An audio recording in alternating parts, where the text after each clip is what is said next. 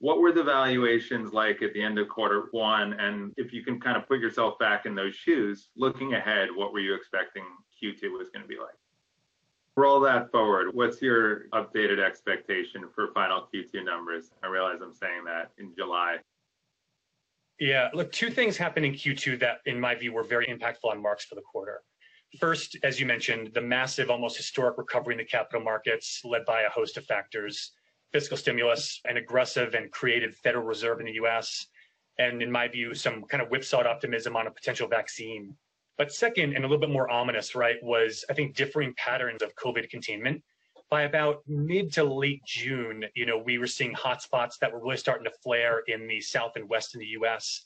And I think from my view, that kind of robbed us to a degree of what we were hoping in Q1 to get from Q2, which is better visibility and how we all emerge from this recession.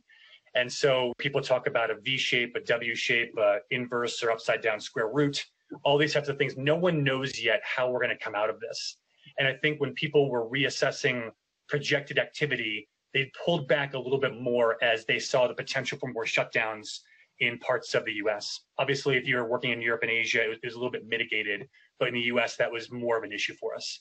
But still, the massive recovery in the markets, just as you saw the downturn in Q1, you couldn't ignore Q2, what was happening in the markets. So largely, in the aggregate, the markdowns we saw in Q1 were walked back slightly or somewhat in Q2.